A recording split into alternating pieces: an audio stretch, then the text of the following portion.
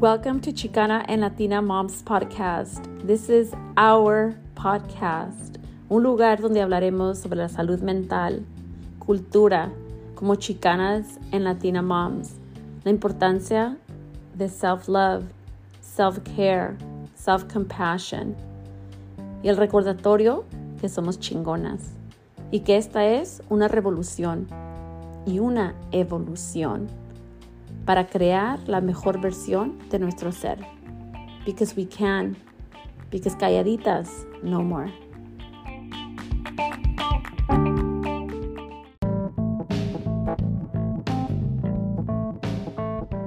You're listening to Chicana and Latina Moms Podcast.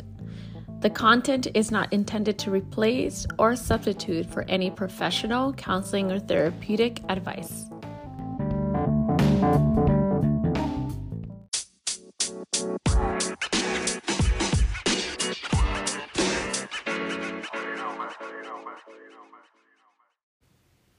Hola Chicana en Latina Moms, ¿cómo están? Espero que estén muy bien. Ahora tenemos a una chingona guest speaker, se llama Sandra Núñez. Hola Sandra, ¿cómo estás? Bien, gracias. Yeah, gracias por estar aquí. Thank you so much for being here. I know we had a lot of schedule issues, but we made it happen, so thank you so much for your patience. Oh, thank you for having me. I appreciate it. Yeah. So, okay, let's start by the question that I love to start in the beginning, which is, ¿Quién eres? Who is Sandra Núñez? Who is Sandra Núñez? That's a great question. I love that question. It's just so hard to answer. Yeah, sometimes it is. It's hard. Yeah, very hard because I'm still trying to figure her out. So, Sandra Núñez. I am a mother of four who has a passion for education and has a passion for empowering other women. I was a nurse for 9 years, so that's part of my identity as well. But Sandra is someone who is always open to help others, always open to listen, always open to empower and motivate others. And again, like I had said, I'm still trying to figure her out because for a while I didn't know who Sandra was. I lost myself in trying to, in motherhood and, trying to get through schooling and trying to survive my relationship, my past relationship, that I forgot the things that made me. So this journey just started for me, again, just trying to figure out what brings Sandra joy and who I am. But for the most part, my identity that I hold is being a mom, being a mom and being, who I am on my platform, which is, just me. I'm very vulnerable, very transparent, as someone who has a passion for education. So nice. Yes, I really think that narrows down who I am right now. Yeah. In this moment. Yeah, well, thank you for sharing that because definitely we sometimes don't know who we are and it nos cuesta tiempo, and based off experiences to be able to say like, okay, now I get it. I went through this hardships and now I understand like who I am and who I want to be. And yeah, you're definitely right. Motherhood, we can lose ourselves. It's like always the kids. And then the culture, right? Like, ya estuvo, ya tienes hijos, ni modo, ya se acabó tu vida kind of thing. And it's not true. Yes. It is not true, right? Yes. And I see that shifting now on social media especially is for years, when I grew up, it was more so, you're a mom first, your kids first. And now on social media, you hear put yourself first. Yes. Find out who you are, what brings you joy, You're you first and then you're a mom. And it's like, that's really hard to break out of that. Out of that idea that we grew up with, and now, social media and society is changing that narrative now. So now we have to learn how to shift into, oh, wow, yeah, you're right. You know what? I do need to put myself first. How are my kids going to be happy? How am I going to guide my kids and teach my kids if I'm unhappy myself? If I'm not fulfilled? Yes. So just trying to break that narrative or understand the new narrative that they're creating or they're, creating for moms now. Yes. So it's tough out there. It is. For me growing up, I would always see like the older women in my family, and I'm like, why are they letting themselves go? Like, why did they like not care of like putting on like a cute blouse or, you know, or like dyeing their hair or like working out? Like, I never saw that around me, and I promised to myself, like, I'm not going to do that. Like, I'm not going to just lose myself, you know? And it sucks, you know, that others are like, oh, I want to, but I don't know how, or I don't have the support of the spouse. But, you know, it can be challenging. It's not impossible, though. That's for sure. For sure. Yeah. Yeah. So, you know, you shared with me, right, in your bio that you were in foster care. I was. Yeah. So, how old were you? I went into foster care, I think I want to say 14. Okay. 14. My mom had left me when I was 11. So I was living with random church people, church families. And then I got pregnant at 13. So I feel like that's what triggered whoever it was. I still don't know to this day who made the phone call. Yeah. But they literally just showed up at the house that I was staying at with my son, and they took me in. Okay. So, I believe I was 14. 14. I want to say. Yeah, about 14, because my son was already born. Oh, okay. So he went in with me. Okay. And his dad was also the same age, or was he with you, or you guys were living together? No, his dad? Yeah. Oh, unfortunately, I was actually raped when I was 13. I'm sorry. And that's how my son came about. Okay. So I have no idea where he is, but that's just something that it comes up a lot because of my age that I was at that time. Yeah. But I don't have any contact with him. I have an idea where he lives, but that's really it. I don't know much more about him. Yeah, you know, I'm very sorry to hear that, but you know, it's not, you decided to keep your son. Yes, I did. Wow. I sure did. Wow. I felt like I had a lot to prove. You know, being that my mother had left me at 11, and I saw, you know, the things that my mother was doing. So I felt like, you know what, I can try. Let me take a jab at this and see if I can do better than her and be better. You know, so I said, why not? Let me just keep him. Let me figure this out. I knew it wasn't going to be easy. I knew that. Now I look at my girls, you know, when they were 13, and I'm like, damn. I know. How did I do that? How did a 13-year-old have a whole baby and raise him? I still can't. Wow. I still sit here and I still think and reflect on that when I see other 13-year-olds. Yeah. Pero, it's. I'm glad it happened. I'm glad. I mean, at that time, I wasn't happy that I was in the system. I hated life. I hated the system. I hated the people who were trying to help me. But now that I'm older and I reflect on a lot of things about my life, I see what was happening, and I see that things happened for a reason. No. And in that moment, you don't realize that. You don't think about that. You know, so young and just ready to, you know, just do what I wanted to do. And I now look back and I'm just like, wow, if that wouldn't have happened, what would have happened to Sarah? What would have happened to her son? So I feel like going into the system really kept me on track. It allowed me to have people who set rules for me. And that's something I needed. I needed the grounding. I needed the stability. I needed that. And luckily and fortunately, I had my last round of foster parents. They were amazing. And I still talk to them now. Oh. So I was quite blessed to have them open their doors to me and my son.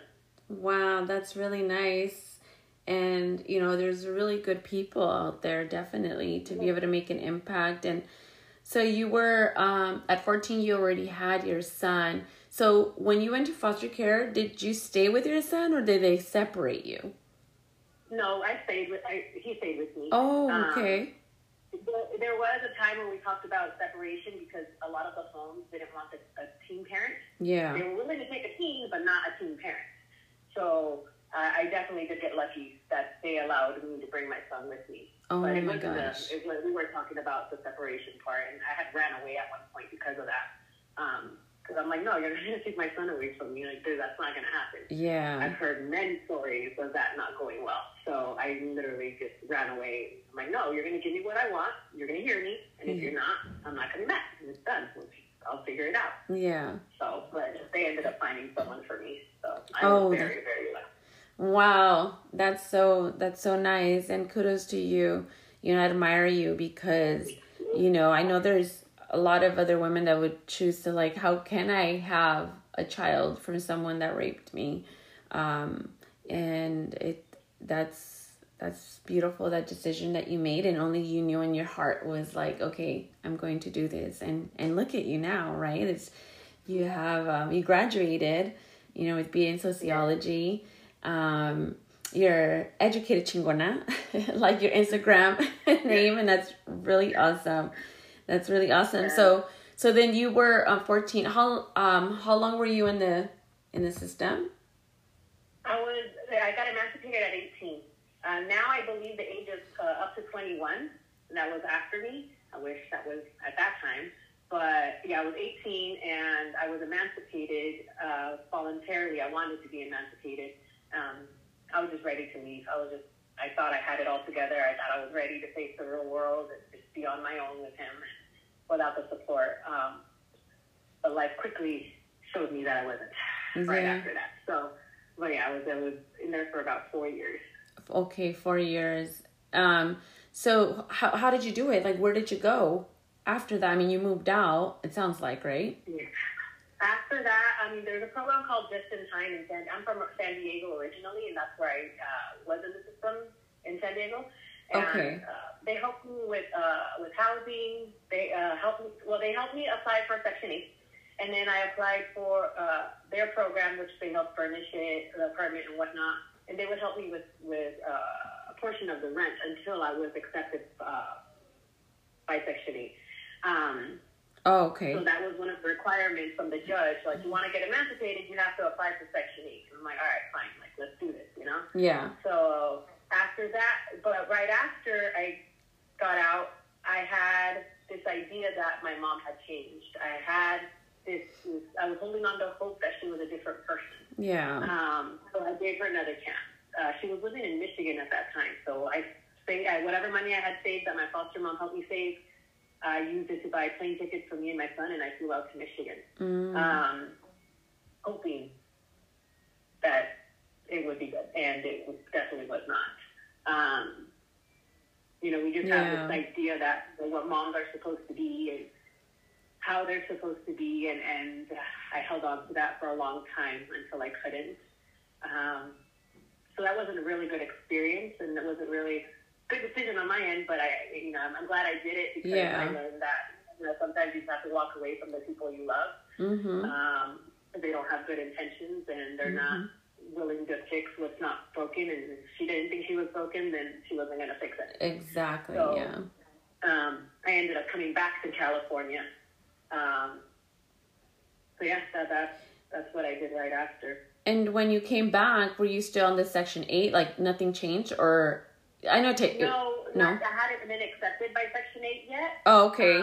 But when I came back, that's when all the paperwork started for the just-in-time housing, and I got an apartment with me and my son. I don't even know what I was doing for work at that time. I don't remember as much. There's certain parts that I don't remember. Yeah. I'm in the middle of, like, I'm almost done with my book because I've been doing this for years. Mm-hmm. But there's certain parts of my life that I don't remember. I've literally gone blank on certain parts. Yeah, of that my happens. Life. Yeah. So I don't remember certain parts of that, of what happened right after that. During that time, though, I was dating somebody, and he was diagnosed with cancer. Okay. I think we were like 9 months together already. And she ended up passing right before I came back from Michigan. We were engaged as well. So I feel like that's the reason why I can't remember a lot, because I was dealing with not only the mom thing, the emancipation, and trying to figure out housing, and then I was trying to figure out how to deal with losing him. Yeah. So there was a lot of grieving, right? It was a lot. It was, for sure. Yeah, and I'm sorry to hear that. Have you ever felt like in your life, like when you, at that time, right, did you ever feel like, oh my God, all of these bad things are happening to me? Like, did you find yourself like just having this anger and frustration and feeling like the world is here to be against me, not for me? Oh yeah, for sure. I definitely went through those moments, and I still go through them now. But in that moment, it was, that sense of abandonment. Yes. Again, I was it's 11 tough. when my mom left. I was 11 when my dad got deported. I lost my siblings, and then I went into the system, foster home to foster home, and then after that, it was just, the social workers would come and go. Just feeling like everybody who was supposed to be in my life for a long time to help me would leave. And of course, he didn't leave just to leave. I mean, my fiance passed away, but still, it's still that sense of, damn, like, when is someone going to come into my life and say, like, when? And the only person that did that for me at that time was my son. He was the only one that was there. He was the only one that I ever had control over to stay and keep, so it was just one of those things where, like, when is this going to stop? When is this going to stop? Like, I get it. I've learned my lessons. I'm living. I get it. But I want easiness. I want a soft life. I don't want to be, that word resilient. It's thrown around left and right. I don't like it. It makes sense. I get it. And I know some people, proudly use that word. Yeah. But I feel now I'm at a point in my life where I'm just done. I don't want to be resilient anymore. I don't want to have or face other things that add to my resiliency. I'm good. I'm good there. Yeah. I think in that department, I'm an expert at this point. So I'm tired. And at that point in my life too, I just felt like giving up would have been easier. Yeah. And I also understood my mother. I understood why she left. I understood why it was easier for her to walk away. So I've forgiven her to an extent. Yeah. Because I understand that life did get hard for her. And I understand that she didn't have support. She didn't have someone to turn to help her with the bills or with groceries or whatever it was that was stressing her out at that time. Yeah. I get it. But I also get that it's okay to ask for help. There's nothing wrong with asking for help. And I'm learning that now. Yeah. So it's just one of those things that it's tough. That question, that feeling, I think it followed me throughout life. Like even now, going through this, separation after 13 years, I'm just like, damn, another one. Like, why? Like, why can't I keep one? Like, why doesn't it work for me? Why can't I find someone who's going to do good by me? Yeah. It's just like, it just follows me. And that feeling and those thoughts and just, so that moment that I did have that you just mentioned, like, is this ever going to get easier or whatever it may be? I still have those moments. And I'm sure a lot of us. Oh, yeah. So we just sit there and just contemplate on life and how it's going and how it's been going. So, yeah. And I hear you. And like, in regards to the resilience, it's like, okay, that's enough. Okay, that, stop. Like you said, I want to have like a soft life, right? And, it's really challenging sometimes to accept the reality of things, especially like you were mentioning with your mom. I don't know if the issue with your mom was more of her character or was she a substance user that you struggled with? Because I know you mentioned your dad was deported, but since she was a single mom, she just couldn't do it anymore and she just left, or was there like substance abuse? There was a lot of other issues. From what I know, from what I have heard, she grew up in Texas and she didn't have a teenage life.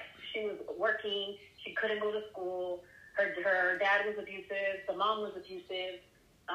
So I feel like at that point in time, once my dad got deported, she felt the need to relive her youth. that she didn't have. Okay. So she started drinking. She started going out. She started losing weight. She started doing drugs.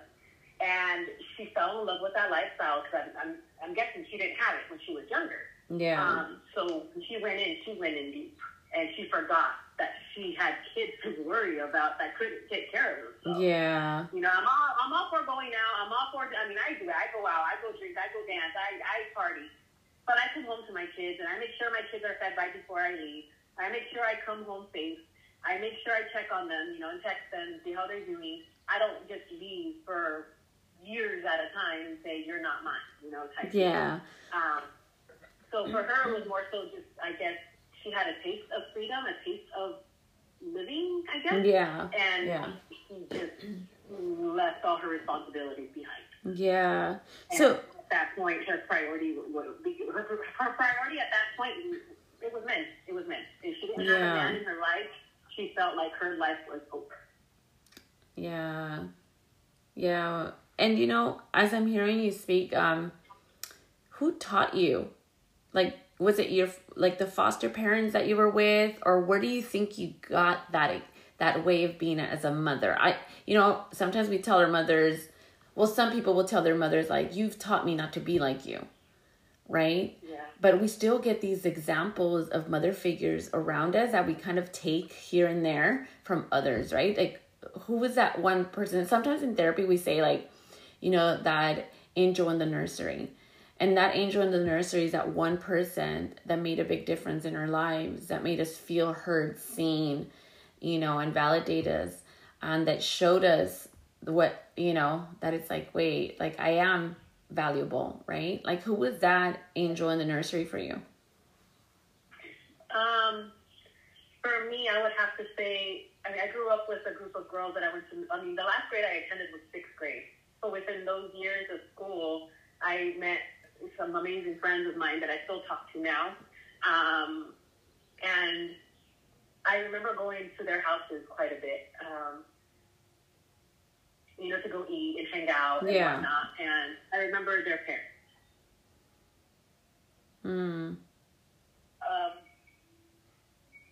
I don't know. Take your time. Never really said this out loud, so it's weird.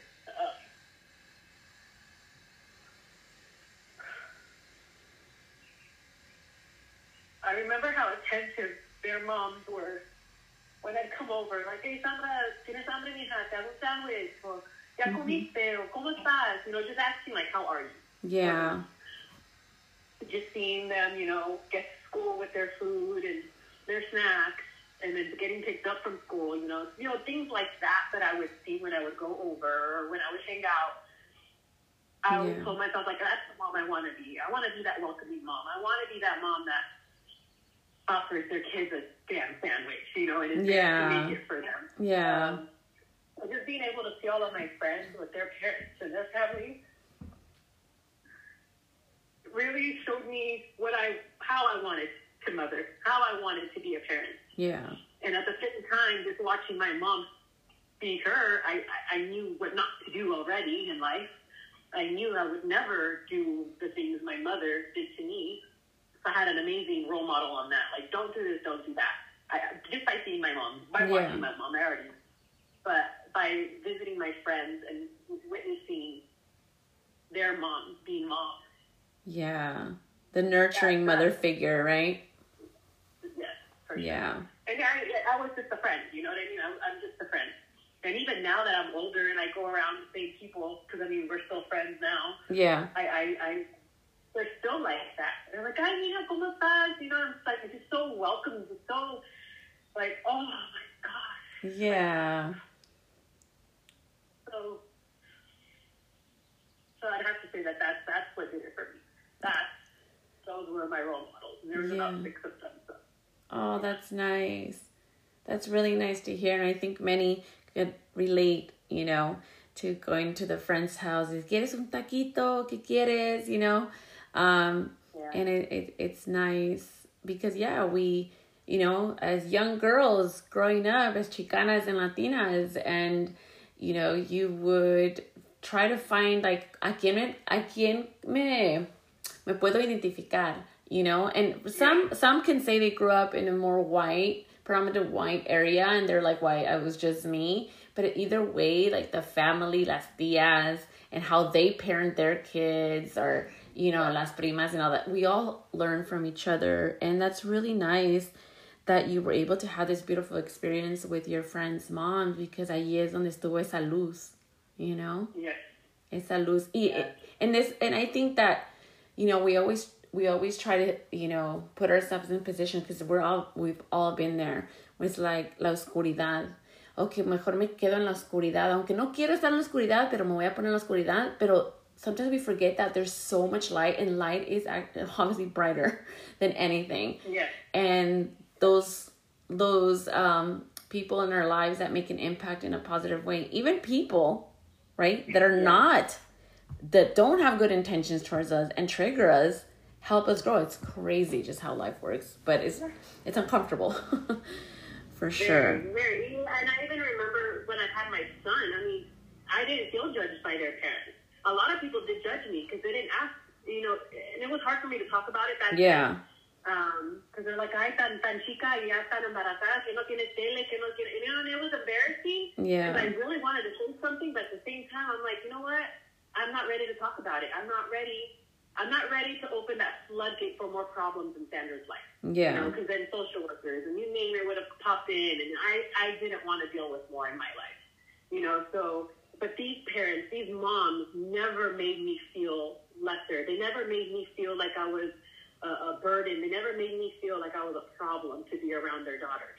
You know, and when I had him, they were like, ay, mija, tráelo, you know, sí, déjalo, tú sal con las niñas, and then we go to the store to go, you know, 7-Eleven to go get chips, and, you know, French, Arizona, Coke, whatever it was, you know, and I had that support from them. That's and nice. It was really nice to have and see that, you know, there were other women out there willing to help and support me, you know, without me even asking. You know, they saw me and they knew what age I was, and they had known me before that, so it was just very nice, you know, to be accepted. To be accepted and not feel like, ay, van a hablar mal de mí, you know? Yeah, that's really nice. So, yeah, that's beautiful. Yeah, that it sounds like you definitely have, you know, because you continue to have that support system from your friends and their parents, and that's beautiful. You know, that's what they say, family is not just blood, right? Family are those who are friends too, who are willing to go above and beyond for you. So that's really good. So tell us about your education journey. Like, you know, it's not a lot of people can get a degree. It's not impossible. And I mean, doesn't mean that we all need a degree to succeed. Everyone's journey is different. Pero tell us about like your journey. That's pretty awesome. Like, you know, what made you get into sociology? Oh, sociology was something literally last minute. I was a CNA for about 7 years, I want to say, 7 years in San Diego. And nursing, that's just something I've always wanted to do, nursing. And I feel like that's because of my childhood. You know, growing up, wanting to be that helper to fix things, you know? Yeah. And I became that CNA as well because I do remember when my fiance passed away. I was 6 months pregnant, and I remember going to the hospital to try to go see him the last time, right? Mm-hmm. And there was this, I remember hearing the news, and I remember waking up, and there was a lady right in front of me. She was an African-American, you know, black nurse, and she was just touching my face very softly. She was just telling me to breathe. She was telling me to breathe. She goes, you have a baby inside of you that's depending on you. You need to breathe. And when she told me her name, I remembered that that's a name she had mentioned before. Mm-hmm. She was like, there's this nurse. She makes me feel human. She doesn't make me feel like a cancer patient. Yeah. And I'm just like, wow. Like, she should go in there and joke with him and just like, hi, not just, you're a patient. Yeah. And I told myself, that's the impact I want to have on people's life. I want to make them feel human while they're going through whatever it is that they're going through. Yeah. I want to be that for somebody, you know? So I went into nursing and received my LVN. In 2013, I want to say, I became an LVN. Nice. And fell in love with that. It was definitely overwhelming. I did reach a few burnout periods for sure. Yeah. So then I went to Mount SAC for my associates because I'm like, okay, I want to become an RN now. So I went to Mount SAC to receive my associate's degree. But I took a sociology class as one of the prereqs. Uh-huh. And I fell in love. I fell in love with sociology. I fell in love with the idea that there's a lot of things in my childhood that I can fix by simply learning about sociology. Yeah. There's a lot of things that I can, how do I say this? A lot of things that made more sense to me about like my parents and my tias and primas and stuff that I don't talk to anymore. Yeah. A lot of things now make sense because of the classes that I took. So it was more than just me learning. It was more than just an educational experience. It was a healing experience. Yes. And I fell in love with those classes. I fell in love with everything that I had to offer. So I changed my major. Okay. From nursing to sociology. Yeah. When I was at Mount SAC. And that was I was already done with all my STEM classes. I was done with all my prereqs for nursing. Yeah. And I stayed a little longer at Mount SAC to complete my sociology degree. Oh, wow. Yeah, it's a shift. Yeah. Isn't that interesting how it happens? Yes. But it works hand in hand. So I'm like, okay, they I'm do. a helper, yeah. You know, so it's still, I'm helping in a different way now. You know, I've learned to appreciate my voice. I've learned how to feel empowered by my voice. And I feel like sociology definitely pushed me to do that. Yeah. Oh, that's so good. And that's where I actually started my platform is when I was at Mount SAC in 2019. That's when I started that. So sociology is what pushed me to that, for sure. Nice. So you have goals to get a master's in? Yes. Okay. I do. Okay. I do. I'm still figuring out what it is I want to do with my master's. I don't know if it's educational leadership or a business MBA or a MPA, public administration. Okay. There's a lot I want to do, so I really have to slow it down a little bit and just tell myself, Sandra, you can't do it all. You cannot. I know exactly what you mean. Yeah. I want to do everything. I want to work in education, but I want to work with foster youth, but I want to work with nonprofits. So I'm like, okay, what do I do? What do I? So I'm thinking. This is now that I'm thinking outside of the box is getting my master's in business administration and just trying to run my own nonprofit that caters to education and foster youth. Yeah. To provide scholarships for women in college. So if it's not out there for me, and if I don't want to work for others, why not create it? Oh, right? So, oh my God, yes. Something that I'm literally thinking about with my master's. So yeah. For that picture. That's so good because there's a lot of funding out there for nonprofits related to foster care because it's needed. Oh my goodness, it's so needed. Oh yeah, because if you think about it, you know, foster youth, I think it was the number last time I researched, it was 2% received their bachelor's. 2% of foster youth. 2. Yeah. That's unrealistic. That means the support is not there. Yeah. Yeah. So we need that number to go up. That's true. And sometimes the system themselves don't educate them. Like social workers, some, now I'm not going to say all of them, but there's some that don't give this knowledge to these youth to say, hey, if you do this, this, and that, by this time, we can give you funding to go to school or, you know, empower them. Sometimes it's just like, I mean, I get it. Every county is different. And there's a lot, the caseload is ridiculous, but I mean, man, you know, not letting these kiddos fall through the cracks, you know. Oh yeah. For sure. And honestly, I don't remember them ever talking about college. Yeah.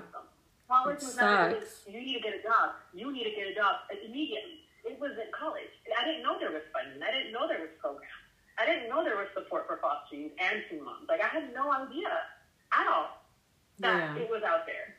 You know, so now that's what I strive to do is just talk about these programs, you know, and like I tell people where I'm at now at in the nonprofit world, things like this come up, and I'm like, wait, hold on. Speaking from experience now, this is what we need to do. Yeah. This is how we should approach this because of my experiences. And I remember when I was at Mount SAC working, I got hired on as one of the student workers, and I was working the front desk. And there's this young girl that walks up. She looks so nervous. I felt her. Yeah. And I was just like, don't worry about it. Ask me whatever it is. There's no stupid questions here. Ask me anything you want. And there's a lady standing next to her, and I'm looking at her like, okay. I already had a sense that she was a social worker. Oh, so okay. She's like, I'm in foster care. This is my social worker. And this lady's on her phone. She's literally oh, my gosh. Yeah. And I'm like, okay. I'm like, so are you enrolled? Are you registered? And we started talking or whatnot, right? And I look at the lady. I'm like, are you a social worker? She's like, yeah. I'm like, well, I need you to be a social worker right now and guide her and help her. She's good. I was like, she's quite nervous. And if you're here to be with her, and I'm going to need you off your phone. Oh, nice. You're discouraging her by simply ignoring her, but being here. I get that just by being here, you're doing your job, but being a social worker, there's a little more to that when this child is getting ready to exit the system and start a new journey. Yes. And I was speaking because I saw little Sandra right there, and I saw how lonely it was to know that I had people that were supposed to advocate for me, who were supposed to support me and help me, but weren't. Yeah. And that really pissed me off. I'm like, you're standing here. This girl's so nervous. Do your job. Help her. Yeah. That's so good. I gave her my information. I gave her my number, and I said, Neha, anything you need, any questions, text me, call me. You know where I work. I'm right here Monday through Friday. I'm here to help. Oh, that's good. And I'm just like, ¿para qué? I know. Why bring her here to help her when you're just on your phone ignoring this child? Like, no. That completely pissed me off. So I'm just like, there's a lot of things the system needs to fix. Oh, and sure. I feel like the only way the system is going to get that fixed is by people like me who have lived through it, who have experienced it, and who's sick of it. Yeah. And are going to use our words to amplify that change. Talk about the ugliness of the system. Yeah. And it's ugly. Oh my God, it really is. It really is. And then that makes me just think of how it's linked to human trafficking. They're so, sometimes, most of the time naive into how to navigate this world, obviously, right? Because at a young age, we're all naive at some extent. And this human trafficking is no joke. I mean, after even watching The Sound of Freedom, it's just like, oh my God, it's so sad. And, it's, have you seen that movie yet? Sound of Freedom? No, not yet. Oh my gosh. It's amazing. Yeah. Yeah. Oh my God. Yeah. So, but you're right, that there's these social workers, some that are just there for the paycheck, and just the routine versus the dedication. I hope, it would be great if people would to really check themselves and be like, am I really just here for the paycheck? Because if it is, I'm doing a disservice. If this is unethical, let me leave, and they don't. And it's like, fudge, like, come on. Yeah. It sucks. And there's amazing social workers out there. I've connected with many on my platform. Yeah. So I'm like, there is hope. There definitely is hope. And I'm glad they're showing up on social media now. I'm glad they're speaking up. I'm glad that they're holding people accountable now, because back then there was no social media that would hold people accountable like we're doing now. So I'm glad that they're showing up in these spaces where it's very much needed. Yeah. And I feel like it's, slowly but surely it's going to get better. We just need to be a little more vulnerable when we're sharing certain things and not hold back. Yeah, definitely. Yeah, it's courage to be able to speak up. Calladitas no more kind of thing. So what are some 3 takeaways that you can share for the listeners based on your life experiences? And because I'm so sure there's, listeners that can totally relate to your story, if it's for some, situations, or maybe all, sometimes you never know, right? But what advice would you give to these Latina and Chicana moms that just feel like, man, I've been seeing so much like negativity in my life. Okay, honestly, I don't even think I deserve a good life, because there's always something bad that just, que va a pasar. What are some 3 takeaways that you can share? First and foremost, I've experienced very dark moments in my life where I felt like I'm just better off not being here. But I do want to say that the world is better with you in it. Don't give up. It does get better. It does get better. Just take those moments and reflect on the happenings in your life right now so you can embrace and wholeheartedly take in what's coming. We get so lost in the busyness of life, the busyness of being a mom, the busyness of just everything that we hold, regardless of what it is that we do career-wise or where we work, because our work consumes us too sometimes. Yeah. So just remembering and staying true to who you are and doing things that bring you joy so you don't lose track of the you, of who you are as a person. Because once you lose track of her, it's hard to get her back. And that definitely becomes a journey in itself. So I think that's one of the main things I want to highlight is it gets better. Yeah. It definitely gets better. This world is a better place because you are here. And if you ever need someone to talk to, if you ever need someone to listen to you, I'm always available. You can find me on Instagram at Educated Chingona or at Chingonaology. I'm a DM away. I get messages all the time. I've gone to the point where I video chat with people on Instagram because they're like, "Hey, I need to listen in here. Can you talk?" And I'm here because I get it. I don't have many people that I can turn to talk to. So I turn to my platform a lot, and that's where I built community. Having communities that turned into family. These women that I've never even met are in my hype women. They know how to hype me up. They know how to make me smile. They know how to make me feel better on the days where I'm not feeling my best. Yeah. So just find a circle, find a group of people that will remind you who you are and remind you why you're still here and remind you why you continue to keep choosing to go, push forward. Yeah. And, in the piece of education, I know education is not for everyone, and that's something I say a lot. It's not for everyone, but that doesn't mean it's not for you. Give it a chance. Give it a chance. You won't know until you try it. You don't know how much your life will change or shift due to the networking and the connections that you make while you're in school. That changed my direction 100%. It changed my direction as not only a student, but as a mom, as a woman at Sandra. I found Sandra there in college. I found my people in college. I found that my voice is a loud one, and it's appreciated, and it's worthy. And I found that if I wait for a seat at the table, it's never going to come. So I created my own table. And I found that confidence in college. So now I carry around my own damn table. And whoever wants to have a seat can have a seat. Love Everyone's it. welcome. And that's why I created my platform, that Chingonahood, I call it. Because we need each other. We need our stories. We need to know that we're not alone. We need to know that we're not the only ones that get sick of our kids every once in a while. We're not the only ones that need a break once in a while. Yeah. We're not the only ones who cry in the shower or sit in our car for an hour because that's the only me time we get. And that's why I do what I do, and that's why I share what I share, because life, it's beautiful, but there's a lot of ugly moments. There's a lot of sad and dark moments in life, and I don't want to hear another story of a woman who felt alone or felt like she couldn't keep going because she didn't have that support. And that's why I show up the way I show up. Nice. To let them know you're not alone. No estás sola. Yeah. We're here. We're Chingonahood, and we're supposed to empower one another and uplift one another. And that's what I strive to do on my social media. Love it. Love it. Like, bravo. I love it.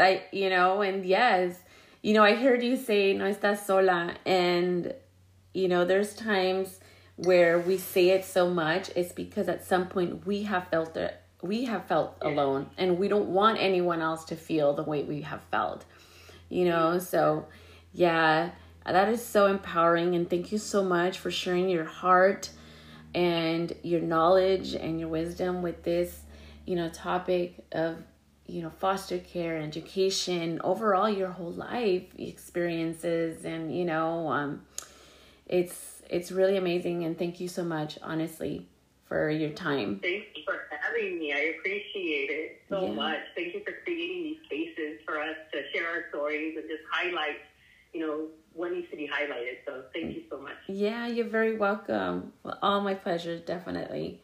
So thank you, Chicana and Latina moms, for listening, and stay tuned for more. Adios. Gracias por escuchar.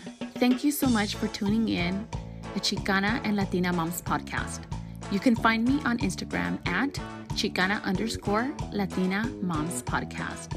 And also, don't forget to leave a review. Gracias.